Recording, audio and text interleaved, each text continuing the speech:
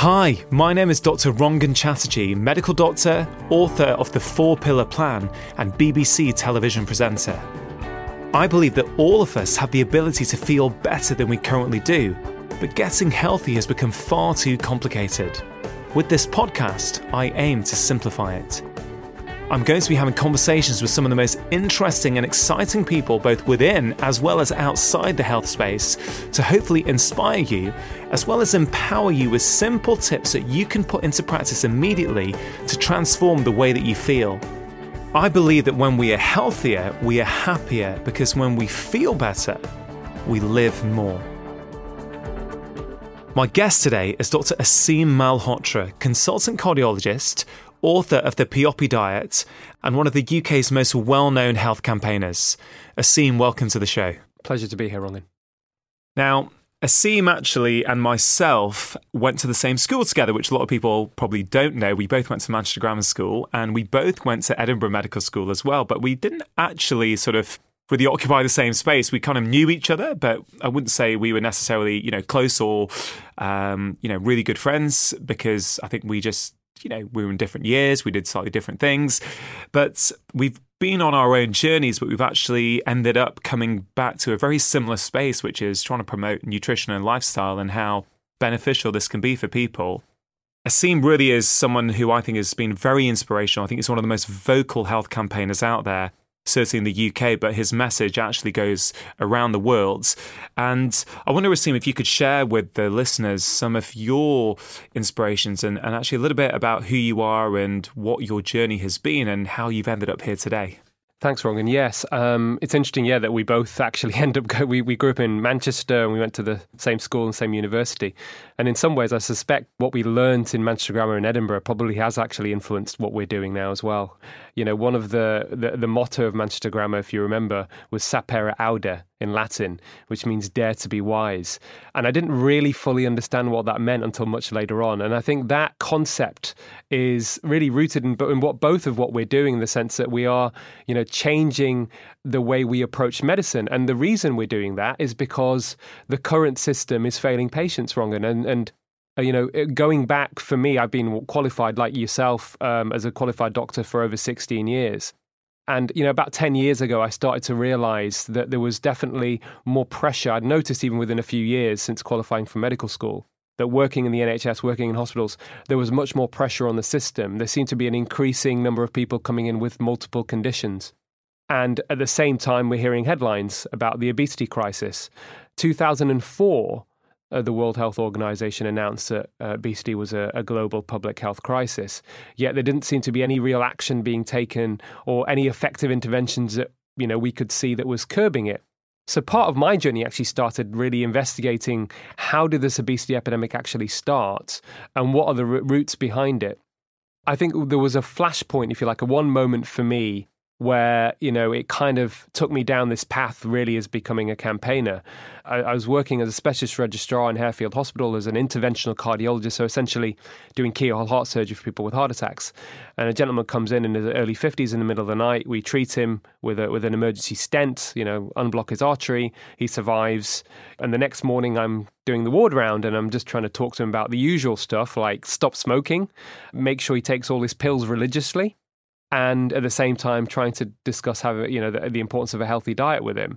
And just as I'm doing that, he gets served up by the hospital staff a burger and chips. And he looks at me and he says, "Doc, how do you expect me to change my lifestyle if you're serving me up the same crap that brought me here in the first place?" I've always been, a foodie, in the sense that I've always enjoyed eating good food. I started to cook when I was a teenager. I learned from my parents how to cook. And I was never particularly impressed with the food that was being served in hospitals, but it made me realize actually it wasn't just the fact that the food wasn't particularly great, but we've allowed our hospitals to becoming a branding opportunity for the junk food industry. And then what happened is I actually then ended up writing an email during one of my lunch breaks, having got the email address of Jamie Oliver's PA from a friend who's a journalist. Actually asking Jamie Oliver to sort out hospital food, because he'd inspired me in the sense that he'd raised so much awareness about childhood obesity and school dinners. And I thought, actually, why doesn't he come and sort out hospital food? Because it's pretty atrocious what's being served to staff and patients. And to my pleasant surprise, several weeks later, I get a reply basically inviting me to meet Jamie in his office in Nile Street and a number of doctors to have dinner with him and have a discussion about what needs to be done to tackle the obesity epidemic.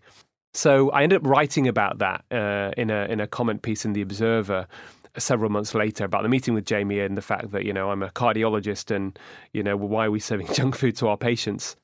And it actually seemed to have quite a big impact in terms of it got a lot of reach. And for me, that's when things started off. And then I went down a more of a track, Rangan, really discovering that, we had for a long time, for decades, I think we're realizing now more than ever, I went on my own sort of investigation to the research around sugar and the contribution of sugar to the obesity epidemic and chronic disease.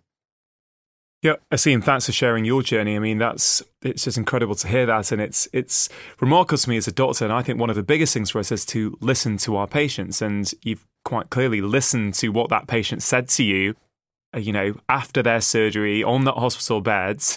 I think that was a very insightful observation by your patient. It's remarkable that actually we need patients to say that sometimes because on one level, it is ridiculous. Why should a patient in a cardiology ward be served junk food? I'd go as far as to say it's completely unacceptable. I mean, people can laugh about it and smile about it, but this is no laughing matter. This is a serious issue that we have to be not only helping our patients, but also preaching the right message and showing them the right behavioural strategies whilst they're in a hospital. And before we started this podcast, we were talking about this whole issue of personal responsibility. And I think a lot of the time, people think it's up to individuals. Individuals should know how to look after themselves. What can we do if they don't? And I think, I don't want to speak for you, but I think we agree that the environment is actually a key determinant of our behaviour. And, you mentioned hospital food, you mentioned Jamie and school food. And, I'm a father, I've got 2 young kids. And I see what happens at schools now. I see the conditioning that happens at schools. And it actually makes me very angry because you can try. We're a very empowered family. We try and make healthy lifestyle choices. But actually, your efforts can actually only go so far when they're surrounded by a society and an environment that puts priority somewhere else. And that's been incredibly hard for me, primarily as a father, because I'm trying to do the right thing by my kids. But I'm finding that when they go to school, when they go to parties, actually, I run the risk of making them social outcasts by encouraging them to be healthy. Maybe you could comment on that. There's a really important point there, I think. Yeah, no, absolutely, Rangan. You're spot on. I think just very briefly, one of the reasons why, we allowed our hospitals to become a branding opportunity for the junk food industry, part of it is also the lack of appreciation and understanding amongst the profession actually that how important food is. So, I know there are doctors. I remember even on ward rounds where having conversations with doctors who are very established consultants who would think, well, hold on, it doesn't matter what you eat as long as you exercise and it's all about your weight and food doesn't really have much of an impact. And that's basically just a complete lack of knowledge and ignorance, really. So that's why it crept into the hospital food environment. It's only when you start looking at the research, you're realizing actually the father of modern medicine, Hippocrates, was right when he said, let food be thy medicine and medicine be thy food. But somehow we've forgotten all of that. When you talk about personal responsibility, I think you're spot on. What we forget is that actually a lot of our behavior is determined by the environment around us, especially when it comes to food. And the reality is that, education itself is actually ineffective when the food environment is working against you. The analogy I give is it's like asking a child that grows up in a sweet shop to not eat sweets. It's difficult. So what we want people to do is to swim with the tide, not against the current, if you like. And I think that's what the challenge we have, and that's why policy change is needed. And then let's also define personal responsibility. No one can deny personal responsibility is extremely important. In fact, we all have to exercise personal responsibility, but to do that, you need at least 2 things. You need the right information and you need choice. But actually, we have neither. So we know that the information around what constitutes a healthy diet has been, and I don't use this word lightly, corrupted by commercial influence and the science around it. And at the same time, and that basically goes, the whole low-fat food movement ultimately resulted in a huge industry and market around low-fat junk foods, which are loaded with sugar. And so people even who wanting to, are buying products that are marketed as healthy, which actually have the opposite effect on your health. And I actually tell my patients all the time, I say, if you see anything marketed as proven to lower cholesterol, heart healthy, low fat, I say, avoid it like the plague. Because the likelihood is it's going to have the exact opposite effect on your health. And the food industry know that people buy products based more upon the way it's marketed than the nutritional value. And people don't read the labels generally. So that's how they've got away with it. So that's the sad aspect, is there are people out there, Rangan, as you know, who are trying to do the right thing, who actually want to lead healthy lifestyles, who want to eat healthy foods. And they're buying foods that are marketed as healthy that are going to have the opposite effect on their health. So where does personal responsibility come in there? And that's why government need to intervene, because ultimately this is a consequence of the excesses and manipulations of the industry. And government's duty is to protect the public and children in particular from those excesses. Yeah, I would agree with that. And I don't think it's either or. I think, as you say, personal responsibility is clearly very important. But if we look around the world at healthy populations in general, and I'm very much fascinated by the work from Dan Buettner and Michel Poulain about blue zones and about these little communities around the world where they seem to have high rates of longevity. And I know your book, The Piopi Diet, also references a community where they sort of age well and they live a long time, but they live in good health, which is, I think, what we all want. What really struck me about these communities is I don't think that they are consciously thinking about health. I think the environment means that their default option is health. And I was very fortunate in June to go to Guernsey for a Live to 100 conference. And there were speakers there from around the world, and I had the privilege to actually meet Michel Poulain, who coined the term blue zones. And we went and we knocked on the door of this resident in Guernsey. He was 102 years old. It was quite a surprise to me. He came to the door and answered his own door. Now, I know, that shouldn't be remarkable, but as a GP who does home visits, we rarely see that. I rarely see that when I'm going around doing my home visits and trying to help people in their homes. And so that was quite amazing for me. First of all, then he said his health deteriorated when he started going to see doctors. He never saw a single doctor till he was 94 years old. And he said, since I went to see doctors, I've been put on various medications. And I think, I won't go into too much more detail on that story, but I think there's quite an interesting parallel there with what we're finding in me as a GP in primary care, you as a cardiology specialist in secondary care, but how medicine potentially, and our health understanding and the education that we've been given, doesn't really prioritise nutrition and lifestyle. And often the things that we're doing for patients, thinking that they're going to help, often actually are harming them. You raise a really good point there, Rangan. I think all of this problem that we're facing in terms of the increasing chronic disease, essentially increasing, as you alluded to at the introduction, is that healthier communities lead to happier people, happier communities. Health and happiness are completely intertwined. So we've also got an increasing burden, really, of misery in society because we've lost touch with some very basic behaviours and things that we do that actually give us a good sense of well-being and improve our health. And when one looks at the problem that's happened in modern medicine as well, is that there is actually so much commercial influence that evidence-based medicine, and that means practicing medicine to improve patients' health and outcomes based upon best available evidence, your individual clinical expertise, and patients' values and preferences, has actually been hijacked by commercial interests. So what we're doing now, unfortunately, we're battling against finance-based medicine. And the impact of that is really quite extraordinary. So Peter Gosher, who's one of the co-founding members of the prestigious group of scientists, an organization called the Cochrane Collaboration, he's estimated that prescribed drugs, Rangan, now are the third most common cause of death after heart disease and cancer. The elderly are particularly vulnerable because a lot of them get put on pills that really are not helping them or make them feel any better. And they get side effects. If you're elderly and you fall and you break a hip, the mortality rate, up to 25% of those people will ultimately die within a month of breaking their hip. This is a real public health crisis in itself. And it's intertwined with our inability to tackle the lifestyle-related diseases. So just to give you one example, many people are aware of cholesterol-lowering drug statin pills. Now, they do have some beneficial effect to a marginal level based upon published literature, if you take it at face value, especially in people with heart disease. But for most of the people, they're not going to live any longer. And, there was a study done which showed that people in middle age who consumed statins versus a similar group that didn't, with a similar sort of background and risk factors, ended up heavier than over a period of several years. It was published in JAMA Internal Medicine. And the point made in the paper was actually that statins can give the illusion of protection to people. where they think, actually, I'm taking a pill that's lowering my cholesterol. That may reflect that I'm having a good diet when my blood cholesterol is checked, or it gives me an excuse, or it gives me legitimacy to gorge on junk food. Yeah, it's incredible when you think about it. That whole thing of illusion of protection, I think you can expand it out even further. And so obviously we're talking about statins and cardiology issues and heart problems, but actually across different strands and different specialities of medicine, so let's say psychiatry, let's say antidepressants, I've read some really good reviews and some articles suggesting that the benefits of antidepressants have been very much overplayed and the risks have been very much understated. And actually, it's almost like a broken record now because you go across lots of these drugs and lots of different specialities. And I think we really have overplayed some of these benefits.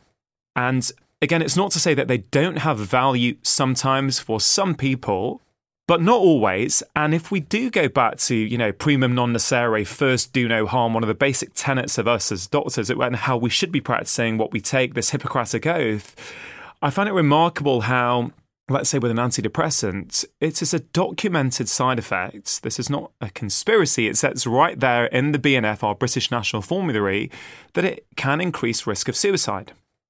So I think as a medical professional, we have to take a step back and go, okay, let's assume there is some benefit in some patients, but surely first of all, we should be trying harmless interventions. And I would also argue that although evidence is important, it's clearly very important, I would argue that the level of evidence we need should depend also on the severity and the harm that is possibly being put to these patients when we undergo certain interventions. So change your diet and lifestyle, okay, it's harmless, right, pretty much. It's not going to do any harm. If it doesn't work, okay, fine, it's not worked. So I think we really as a profession have to really look at risk-benefit again. And the other thing I'm passionate about, and I know you are, Aseem, is that if doctors are not trained in this in the first place, we're not going to give it the appropriate priority in our consultation. So just saying to a newly diagnosed type 2 diabetic, well, look, you've got this problem. It's a lifelong condition. Your body's not able to manage your blood sugar. If you can lose a bit of weight and exercise a bit more, that might help, but I think I'm going to have to put you on a medication. If that's the conversation, that's very different from saying, hey, look, your blood sugar levels are in a range that we would call type 2 diabetic. Now, what's causing that is your diet, your sleep habits, your movements, the fact that you're very stressed. Why don't I help you understand how those things affect that condition, help you change them, and then maybe together we can see if we can actually make an impact on this. It's a very different conversation, and I think we can help prioritize what patients think about this. And I've said for many years that, and it makes me very sad to say this, but some of our patients would have been better going to see nutrition professionals or really good personal trainers who have a really deep understanding of nutrition and lifestyle rather than doctors. And I think that's got to change. Yeah, no, wrong and you're right. And I think you've raised a few really important issues and points there. I think the first thing is, I remember when I was a medical student, when you're studying for exams and you learn about all sorts of rare diseases. And I remember one of my colleagues saying to their tutor, why do we have to learn about something that we're very rarely going to see in our practice? And the response was, if you're not aware of it, if you don't know of its existence, you'll never diagnose it. And you'll miss it when it eventually comes across your path at some point in your career. And actually, that's a really important concept and issue because, doctors, as you say, are not trained in the impact of lifestyle on health, but actually it's extremely powerful and there's a lot of good evidence out there. And I think that understanding of the fact that actually science evolves, combined with the fact that, the man who's considered one of the forefathers of the concept of evidence-based medicine and evidence-based practice, Professor David Sackett, he said 50% of what you learn in medical school will turn out to be either outdated or dead wrong within 5 years of leaving. The trouble is, you don't know which half. So what you've got to learn to do is to learn on your own. I think both you and I have essentially been doing that for several years and realizing there's a lot of very powerful, useful information out there that can help our patients through lifestyle changes, but also simultaneously realizing that there are a lot of outdated concepts, certainly in relation to our obsession with lowering cholesterol by any means necessary, and that's the most important thing. When we're realizing now cholesterol as a risk factor for heart disease is much, much smaller than we originally thought. And certainly if you're elderly, I was involved in some research with some scientists last year, and we basically found out that if you're over 60, the so-called bad cholesterol, LDL, is not associated with heart disease and is inversely associated with all-cause mortality. In other words, the higher your cholesterol, the less likely you are to die. I've even had conversations with patients who've come in to see me over 60, and the fear of life has been put into them because they've been told by their family practitioner, with all the best will in the world, that they've got high cholesterol. And I've said, congratulations, you're going to live longer. And they leave my consultation with a smile on their face. But I think we need to exercise a bit of humility and say, well, actually, this is part of science evolving, but, this is a huge U-turn, if you like, in our what we were trained when it comes to, It is a huge, it's super interesting that. And what I find interesting about the whole cholesterol story is that it's traveled so far away from just medical conversations. Now, it's now in common parlance where it's just accepted as fact. People will talk about cholesterol as, it was great, I've got low cholesterol or I've got high cholesterol. And I remember a few years back at one of my last GP practices where I came up from my room into reception to pick up some prescriptions that needed signing. And I heard one of the receptionists speak to a patient who had obviously phoned up about their results. And she was so convinced that a low cholesterol is a good thing. She was saying over the phone, your cholesterol level's 4, that's absolutely brilliant. I'd be really, really pleased if I had a level like that. Now, apart from the fact that arguably she shouldn't be giving that advice to a patient, I think sometimes that advice is plain wrong. And you are right. I think most doctors are trying to do the right thing for their patients. So if they have been taught that those cholesterol numbers need to come down and statins are the way to do that, I think they are trying to do the right thing and help their patients. When I certainly became tuned into the complexity of cholesterol a few years back, and I was sort of traveling the world and trying to learn about these different things, because I always had this slight disconnect with how I was being told to practice and what I intuitively felt was the right way to practice. I remember that I had this 54-year-old lady in fantastic health, fantastic weight, no issues at all, yet on a routine screening, my colleague at the time, my partner, had actually said, you need to go on a statin. Now, she knew, I think, that I was maybe, I wouldn't say unconventional, I thought outside the box a little bit, so she made an appointment with me the following week and said, hey, Dr. Chastity, do I need to go on this statin?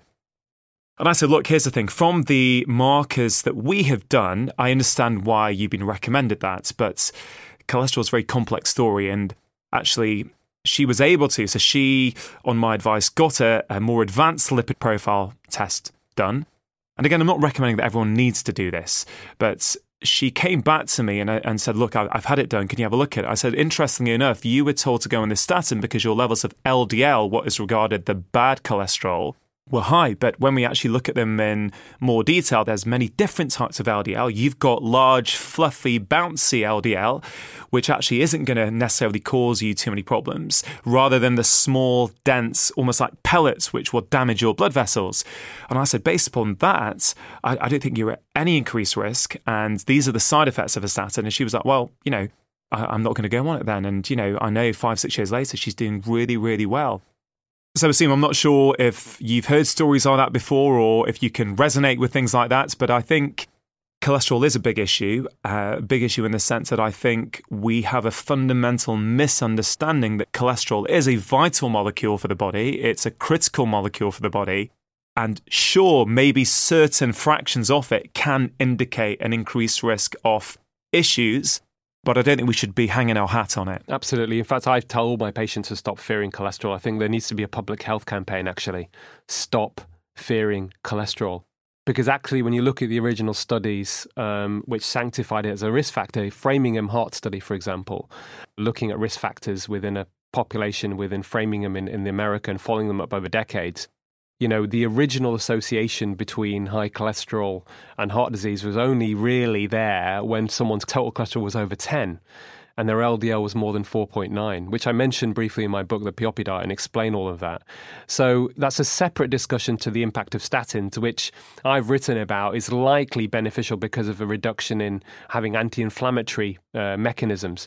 And heart disease itself is actually much more plausibly a kind of inflammatory condition that is influenced by a number of risk factors related to insulin resistance. And what I love about your approach with your book is actually all of these different things will hit insulin resistance, and I talk about it in POP diet as well. It's about the right kind of diet, it's about movement, it's about getting a good sleep, it's about stress reduction.